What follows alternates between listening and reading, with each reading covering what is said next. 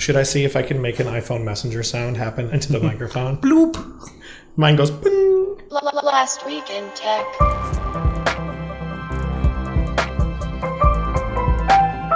Hey everyone, and welcome to Last Week in Tech, a podcast from the editors of Popular Science. I'm Corinne Iozio. I'm Stan Horacek. And I'm Jason Letterman. Jason Letterman, what are you doing on this side of the microphone? I know, your long-suffering producer and editor finally talking. We torture you. I think we're nice.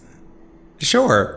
A couple quick housekeeping things before we dive in. Just a little reminder, we're in a new studio space, so just bear with us for a little while, a few more weeks probably, while we get everything sounding all snappy the way you're used to, because this is not our new normal. Also, you probably are looking at your calendars thinking, Last Week in Tech on Friday? Last Week in Tech comes out on Monday. Along with our new studio space, we're working on a new production schedule, so we'll be in your feeds on Friday mornings until I schedule you back on Mondays. Yes, but any scheduling changes we will continue to keep you in the loop about. Jason, let's talk about why you're here. Yeah, let's do it. You're here because you need a new phone. Your do. iPhone is alarmingly old. My iPhone is from 2014. It's an iPhone 6. And with the iPhone XS recently out and the XS Max, and now the XR is finally available for pre-order. And so I'm in a very fortunate position where I am the producer of a tech podcast and I have coworkers to whom I can turn and ask, should I get an iPhone XR? We have an iPhone 6, so you should get an iPhone 7, right? Is that how it works? That's how counting works. You don't want to jump too far and not know how anything works. But this is a real question that people have, because the XR is the base model now. So when people are sort of flirting with this idea, Stan, of do I upgrade, don't I upgrade, the first thing they look at is the base model. Yeah, this was a week in which the XR sort of made its debut. It went up for pre-order. All the reviews came out this week. And, you know, the general consensus was literally exactly what everybody thought, which is that the iPhone XR is exactly enough iPhone for, like, the vast majority of people. You know, we've had the XS and the XS Max for a while now, and they're all over $1,000. Like, the iPhone flagship now is, and has been since last year when the iPhone X came out, just the overkill model, like the future model, the sort of new features early adopter model. And the brag model. Yeah, the brag model. And the XR has just become, you know, the iPhone that most people should buy.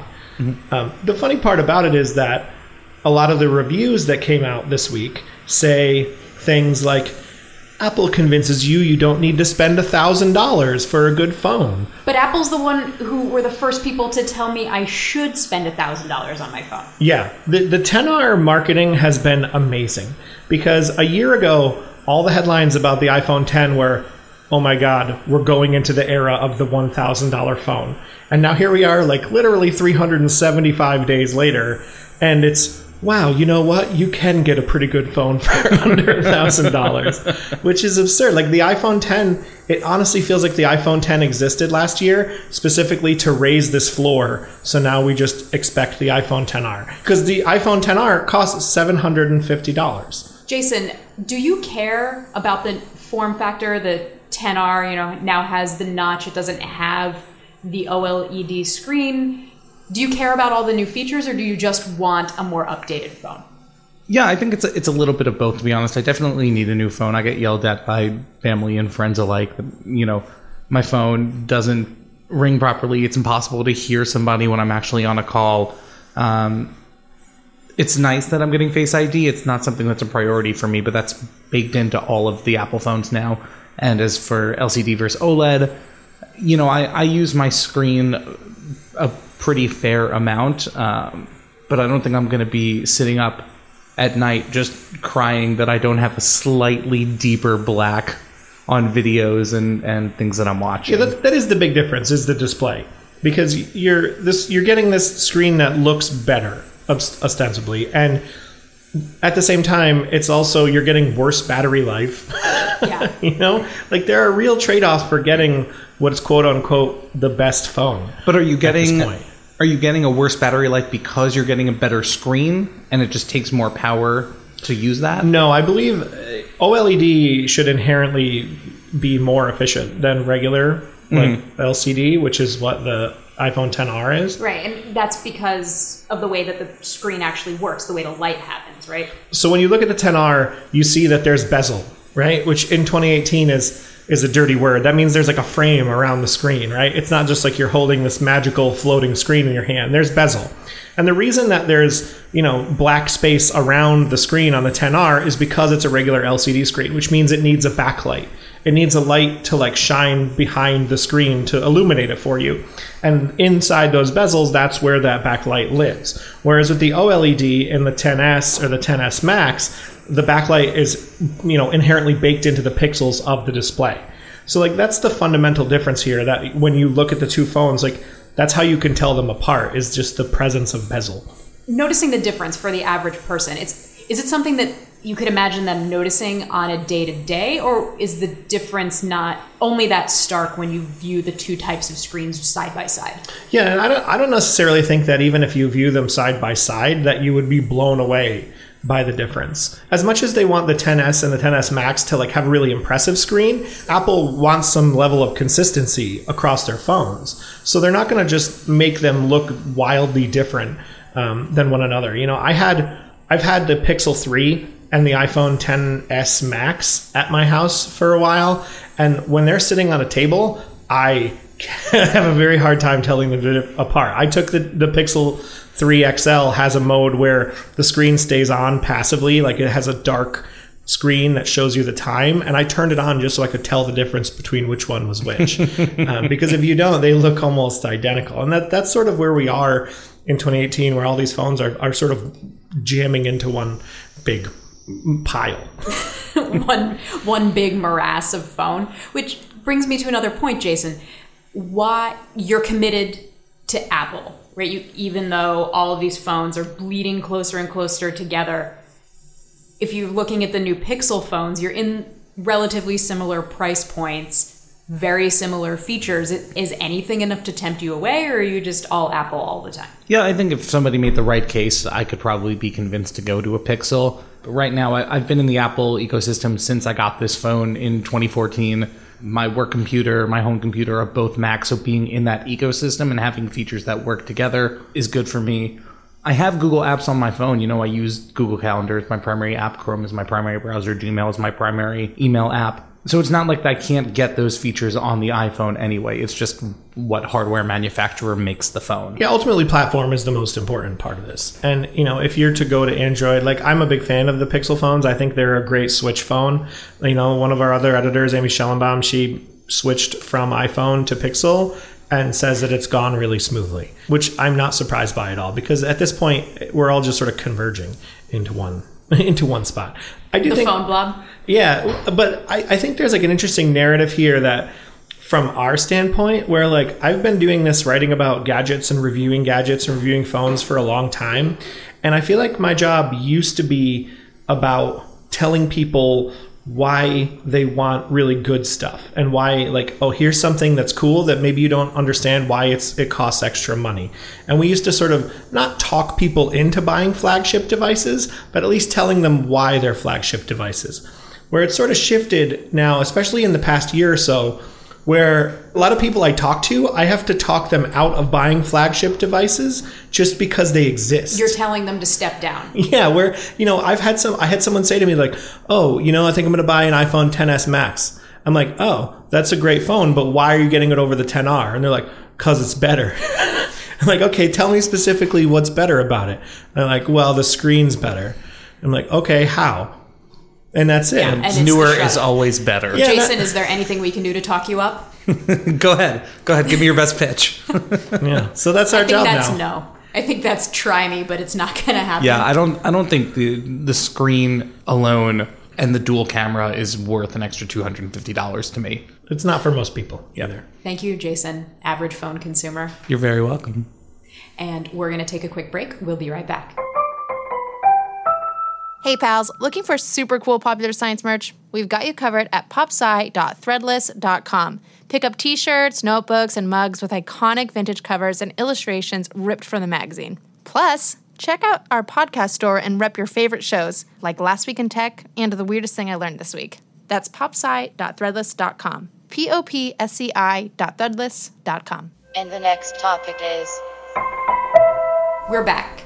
Last week, Facebook did something that's fairly unheard of in at least social media app ecosystems. They released the 4th iteration of Messenger, but that's not what's interesting. What's interesting is that the 4th iteration of Messenger got simpler, not more complicated. Do you use Messenger, Corinne? I use iMessage almost exclusively. I think the Messenger generation, Facebook Messenger specifically, sort of passed me by. Anybody who I talk to with any regularity, I've always had their phone number.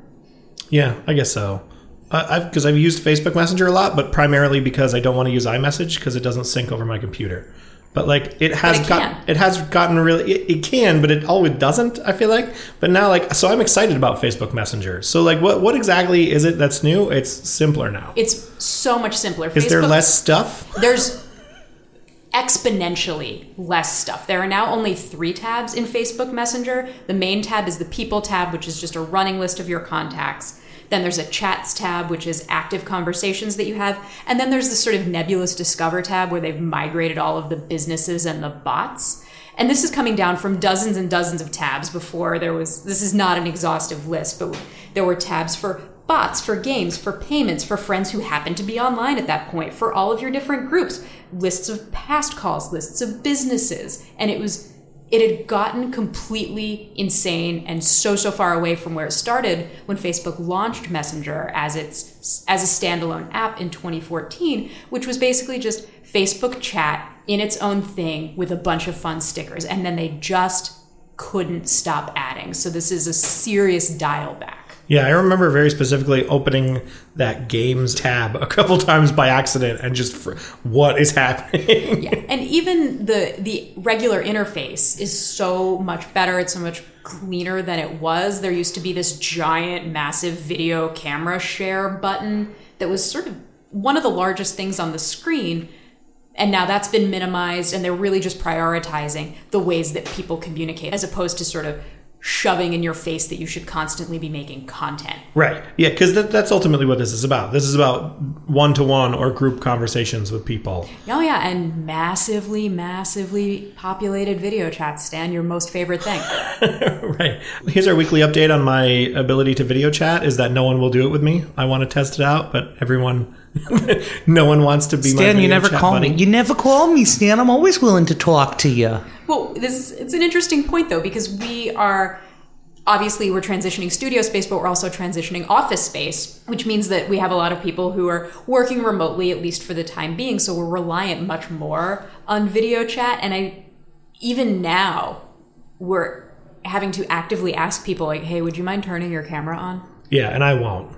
Stan flat refuses. I'm never going to. I don't want people to see how I live or how I look or what I'm doing.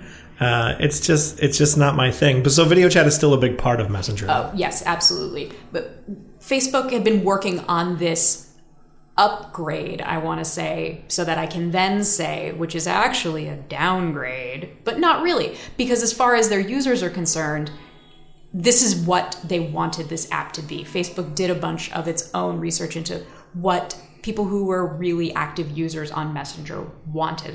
They've got somewhere in the neighborhood of 1.3 billion with a B active Messenger users every month. And what they found, surprise, surprise, was that 70% of people wanted the thing to work more than they wanted more crap in it. Does that mean is there still stuff like features in it? Like can I still send someone $4? You can still do the payments and the games, but you have to be active in a conversation for all of those options to show up. Oh, okay. Yeah, because there was always this weird vibe about Facebook Messenger where it always seemed like they thought I was just opening up Messenger when I was bored and like looking for something to do. Like, who's around that I can challenge to this game of Facebook checkers or whatever, monkey checkers. I don't know if any of those are real. That was sort of the point of separating Messenger into its own app, right? Then you double the number of users you have because you have the users on Facebook who are also now on Messenger. And you can bring in these new features, right? So it becomes a place to go. At least that's what Facebook wanted. Exactly. But then I also think back to all of like the horrible Farmville notifications just completely destroying my news feed. And to think that Messenger started off as a place that was largely free of all of that, and slowly, just through total feature creep, which is a term that we should all coin, got to a place where all of the garbage that we were trying to escape was now just so aggressively in our faces again. It's really refreshing to see somebody just Marie Kondoing their design real hard. Though it seems like they're still trying to encourage people to interact with things that aren't necessarily people. Oh, absolutely. When you talk about things like chatbots for customer service or for interacting with brands, which are the things that you do through the third tab, the Discover tab, which people will probably mostly end up in by accident, if I had to guess. That is one of the places that people are going to be interacting with chatbots more often than they are right now, even without even knowing it. Checking the inventory or the stock of a jacket that you're looking for at the Gap could very easily be something that you think you're just having a conversation with a customer service rep, but it's a programmed bot. Yeah, that's a weird vibe when the companies that have those bots programmed into their Facebook pages, like when I like a barbecue restaurant or something, and it's like that Messenger window pops up and it's like, would you like to ask a question to the barbecue restaurant? There's a moment of like, oh my God, should I have something to ask? Like, I feel like May I please have all of the barbecue? It wants me to ask them a question and I don't have one. And also, but like, this is also Facebook doing a thing now where it kind of seems like they're leveraging businesses into being present on Messenger more and more often. Like if they're proactively telling people who like your page to send you messages, that's also retroactively telling businesses that you better answer these stupid messages now. And I wouldn't be surprised. We've all had experiences where you're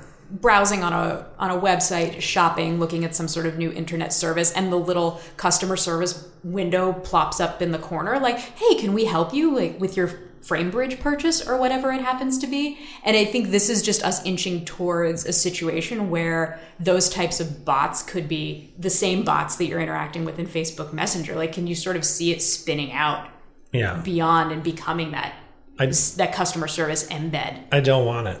I don't like going to a store where people try to sell me stuff. That's like one of the huge benefits of shopping online, is that I can just sit there and like gawk at stuff without anyone coming over to say like, oh, can I help you? Can I bother you? And now we're sort of taking the worst part about shopping and putting it into shopping, which I am not a super huge fan of. And also, if I was a business owner, this idea that Facebook is going to give me a bad ranking if I don't respond to every dumb message that every dumb person sends me immediately. Because if you have a business page on Facebook, you go in and it tells you like, here's your response rate and here's how long it typically takes you to respond to a message. And it'll show that to people. Like, that's kind of scary. Well, and they'll also just like straight up take your page down if you're just not active enough. Yeah, if you don't try hard enough. I have like a journalist page for myself, and like, I don't know, I just got it because I felt like I should have got it. It's like that old thing from the early 2000s where you're like, I need to get my Twitter handle and my website and my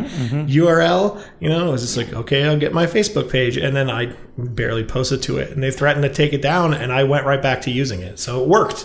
I'm an idiot. How many messaging services systems do you use, Jason? I use iMessage/texting, Facebook Messenger, Twitter DMs, Instagram DMs, WhatsApp, Slack. And do you have different types of conversations on different platforms? Obviously, Slack is what we use for work, so I know what you do there, I hope. I just goof off on Slack all day long. I'm well aware. Yeah. I know a lot of people who use Slack for work, but then also have personal Slack groups. Yeah, for sure. Yeah, like, the family Slack. I heard someone say that the other day. Yeah, one of our other video producers has a family Slack that I know he switches back and forth. There's just so many different... I have conversations with my wife and my daughter in like 4 or 5 different things, like iMessage and text and Facebook Messenger. I will say, like, if I'm having a continuous conversation, like a real conversation, that's usually an iMessage or text.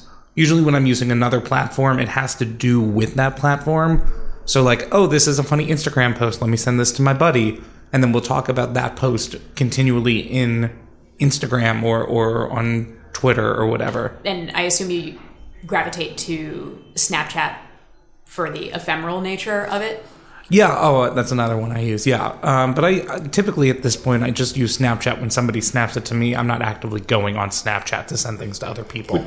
So are you happy about the notion of a messenger like Facebook seemingly, at least on the surface, doing less things, even if all those extra things are a little bit further down? Yeah, absolutely. I remember when Facebook first launched and it was like so clean compared to MySpace. And then when Facebook Chat launched, I said, this is going to put AIM out of service because it's baked into this platform we're all using.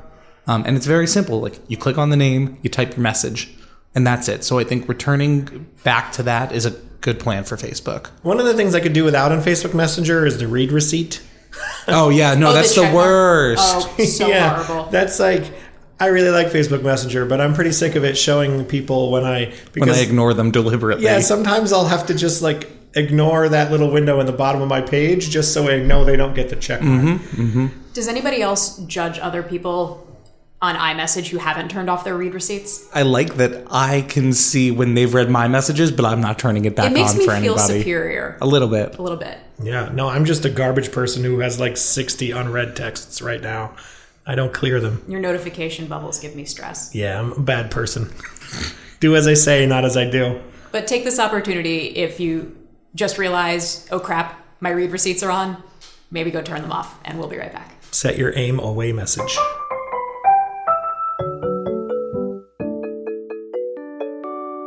At Popular Science, we report and write dozens of science and tech articles every week. And while a lot of the fun facts we stumble across make it into our articles, there are lots of other weird facts that we just keep around the office. So we figured, why not share those with you? Welcome to The Weirdest Thing I Learned This Week from the editors of Popular Science. New episodes come out every Wednesday on Apple Podcasts, Google Play Music, SoundCloud, and almost everywhere you can listen to podcasts. Thanks for listening, weirdos. On to the next thing. And we're back. Earlier this week, Apple CEO Tim Cook gave a 22-minute speech at a privacy conference in Brussels about what he sees as the future of user data privacy if Apple could write laws. Stan, what were the key points? It was a lot of strong statements in Tim Cook's speech this week. He basically explicitly said that Apple supports a sweeping digital privacy law in the United States, like the one that they have in Europe right now called GDPR. This is something we've heard a lot of big tech CEOs asked about, like sometimes in front of Congress. You know, we heard Congress members ask Mark Zuckerberg, do you think we should have this kind of regulation? And he was real dodgy about it. He and Jack Dorsey, right? Yeah, they all said, we support regulation if it's the right regulation, which is like the most non-answer answer of all time. Right. So, but what we got from Tim Cook is the actual answer to that question. In Tim Cook's mind, this is the right regulation. Yeah, Tim Cook came out of the gate and said, we really like GDPR, which is the General Data Protection Regulation. That's Good day, Puerto Rico. Someone was going to do it. Yes. So he came out and said that they like how much protection it gives users and that Apple supports something like that in the United States. He also like directly called out some people like CEOs and other people from Congress, not by name, but he said, there are people who support regulation in public, but then when it comes to actually trying to enact something, they're very like against it, or they'll do what they can to inhibit it. He at one point, but he gave us very specific things, right? It was almost like Tim Cook's 4 tenets of data privacy. Yeah, so there are 4 what Tim Cook calls rights on which all these laws should be based. And the first one is the right to have personal data minimized, which is him encouraging companies to anonymize user data that they have, or just not to collect it at all, if possible, which seems very lofty. But this is sort of one of the things Tim Cook has talked about for a long time. He's been, he's been for digital privacy for a long time, at least outwardly so. Not everybody believes it because big tech companies, their reputation is whatever, but they're really good at, hey, look over here. Yeah. The second one is the right to knowledge, which is not tricking people into giving up information by sort of obscuring how much stuff is being collected in these really complicated terms of service documents. Right. So this is like the talk English, please. Yeah, the GDPR has this. This is like why earlier this year you got all those emails in your inbox about like, oh, this Facebook is changing its terms of service and Google's changing its terms of service. That was all because GDPR has something in it like this, where companies are supposed to be very clear about what they're collecting. But Tim Cook even says he wants people to know how the companies are using the data that they're collecting, which is even a step forward beyond what we're used to. talking about. All right, number 3. Door number 3. Yeah, so number 3 is the right to access. And this is something that earlier this week, Apple made it so that you could log into your Apple security portal and download and look at all the information that Apple has collected about you. And there's a bunch. This isn't new globally, right? That's something that's just new for people in the US. Yeah, so it's a new feature that we couldn't do before here in the United States. But now you can go and you can see it all in one big spot, which is not something we had access to before. And you can download it. And sometimes it's gigabytes worth of stuff because it's all the stuff you have in the iCloud. It's all your calendar stuff. It's your app. If you use Apple Pay, it's like all the stuff you've bought via Apple Pay. So the third right that Tim Cook says you should have is that you should be able to access that stuff and then delete it if you want, but also correct it if it's wrong, which is an interesting concept that you'd want to go and sort of give the right information, for whatever's happening. So that's more the Zuckerberg model where he says the more the company knows about you, the better we can serve you with ads and products. So you can actually say, this is what I like. You've got it wrong. Yeah. So you can go, that's exactly right. Because these companies do sort of need some information about you if you want all of this personalized stuff. And then the fourth right is the right to security, which means if we're going to give all these companies all this personal data, and we're going to trust them with it, then they owe it to us to not let some jerk come and steal it and steal your identity or mess with your Facebook account or use your credit card. And if some jerk does happen to do that, the company, I would assume, then has to do something about it? Yeah, and they have to let you know about it. That's one of the big tenets of GDPR is that if there's a data breach and people are affected, the company now has 72 hours under European Union rules to alert the people who are affected. If they don't, then the penalty is something like 2% of their revenue per day or something like that. It's literally could be hundreds of millions of dollars really, really fast if they don't let people in. As an example, the Google Plus breach that we learned about last week, but happened, years ago? Yeah. Google would be out of business from the money they owed in a scenario like that. Right. So GDPR went into effect in May, but it had been in the works for 2 years before that because they when they passed it, they realized it was going to take some time. Mm-hmm. We've sort of talked as Tim Cook as this white knight so far and this guy who's calling for all these regulations. Regulate me. Right.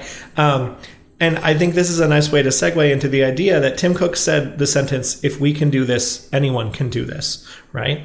And that to me is one of the most controversial statements in the whole thing because Apple is one of the richest companies in the world. And one of the big sort of criticisms of GDPR is that it puts all these new regulations on smaller startup companies and it costs them money and it costs them resources. And if you're Apple, you can hire 100 lawyers, you can spend $100 million and not really think about it because you have billions of dollars. But if you're a small company starting up and you have to make sure you comply with all these things and there's all these regulations to keep track of, and if you screw up, the penalty is really severe, that's a hindrance for smaller companies. So is Tim Cook saying that Apple doing these things isn't as big of a lift as it might appear? Is that what he means when he says anybody can do this? I think his point is that they're the biggest company in the world. And that if they can manage to get all of this data together and do all this as the biggest company, then the smaller companies have less to manage. And they're like, if we can do it as the biggest company, then smaller companies should be able to do it too. Which is why it's one of the more controversial statements because it speaks to one of the biggest criticisms of GDPR in the first place. The other criticisms that come from a thing like this is that Apple has business dealings with other big tech companies. Google pays Apple to keep Google as the default search engine on Safari, right? That allows Google to gather information about Safari users, and that's an Apple product. So those things tie together in a very complicated way. Right. And them being intertwined also sort of underscores a lot of what Tim Cook was saying, which is none of these things exist in a vacuum. It makes it all sound very much like the first domino. Is that what we're driving towards? Yeah, because regulation is going to happen at some point. That's very clear. Even Mark Zuckerberg has said, we're with regulation of the internet.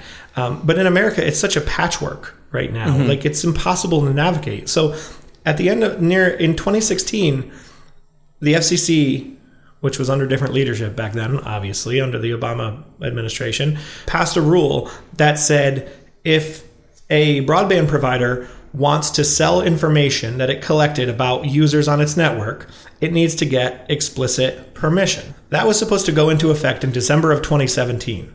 In March of 2017, the House voted to block those rules from going into effect, basically saying that why would these big companies ever do anything that might cause their users not to trust them? Why should we use a regulation to make them act good? And then the rules didn't go into effect. So, that's what it's like to try and keep up with digital privacy regulation in the United States, is that rules get passed and then get turned over before they even happen. So it's hard. Last question for both of you. Have either of you downloaded your data? I requested mine. I have not yet. Do you want to? Do you want to see it?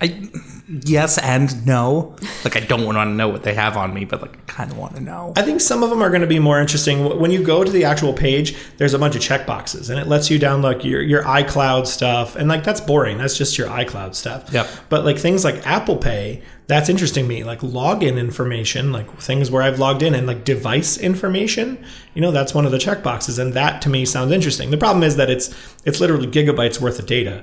So when you request it, they send you an email. They're like, we're preparing it, which is the same thing that Facebook and Instagram and all those do. Right. I hope it comes with an executive summary at the top of it, because, geez. No. You're going to get a big old download full of stuff that you have to interpret yourself, and it is going to be complicated. Well, then, I don't know. I bravo, good for them, but help me understand what it is that I'm looking at. Yeah, we have right now we have a lot of responsibility as internet users for our own privacy. And unless you really trust internet companies and digital companies to do the right thing, regardless of whether it makes them money or not. And spoiler alert, you shouldn't trust them to do that. But why not? We don't need regulation. They'll do the right thing. Why would they do something that hurts their customers? Right. Yeah. Oh, Jason sold me. Let's get Tim Cook on the horn. We've resolved everything. I did it, you guys. Sorry, Tim Cook. Last Week in Tech, guys. We got you. One last thing before we sign off for the week. Last week, when we were talking about new biometric security screenings at Customs and Border Protection in airports, we asked you guys if you had any experiences with any of these systems. And we got a response from one of our dear listeners who was transiting through Charles de Gaulle Airport on their way to Berlin. Yeah, we got a message from our listener, Jolet, on our SoundCloud account. And it says, "Hey guys, I wanted to share my experience at the Paris Charles de Gaulle Airport with you. I flew from Montreal to Paris and had to catch a connecting flight to Berlin. Because our flight had been late, I didn't have much time to catch my flight. But everyone around me seemed to be late for their connection as well, and the passport control was pure chaos. Everyone wanted to go first, trying to talk to the French airport personnel and showing them their boarding passes. The personnel were letting people with a European passport through to use the facial recognition screening. I scanned my passport, went through a door, and waited for my face to be matched against my passport and left through another door. It took some time to recognize my face, but I was so much faster than all the other travelers who had to wait for the humans to check their passport. The problem at airports often seems to be not enough personnel. I've never seen all the kiosks occupied by police officers, and that can be solved by putting more scanners. I also want to tell you that I enjoy your podcasts very much. It's informative, but also entertaining. I always love the dynamic between the hosts. You guys seem to be a great team. Greetings from Berlin, Jola." That's such great feedback to hear, that in a situation where the biometric security, the automated security, can be used to supplement and ease a really crappy, log-jammed situation, it is working. But of course, the most important thing is that we thank you very much for listening and accept your compliments with copious gratitude. You should recognize the smile on Corinne's face right now. She is so grinning happy. from ear to ear. That's going to be it for this week. We will talk to you again next Friday. Last Week in Tech is a Popular Science podcast. Subscribe to us on Apple Podcasts, Google Play Music, SoundCloud, or wherever you're listening to us right now. And if you like the show, please go ahead and rate and review us on iTunes. Check out our merch, including Last Week in Tech t-shirts and mugs, at popsci.threadless.com. The show is produced by Stan, Rob, and me, Corinne Iozio, as well as our editor, Jason Letterman. Our theme music is by Billy Cadden. If you have any questions, tips, or suggestions, tweet us at Last Week in Tech. Alexa, order me a smartphone. It doesn't matter which one, because they're all the same and eventually will die.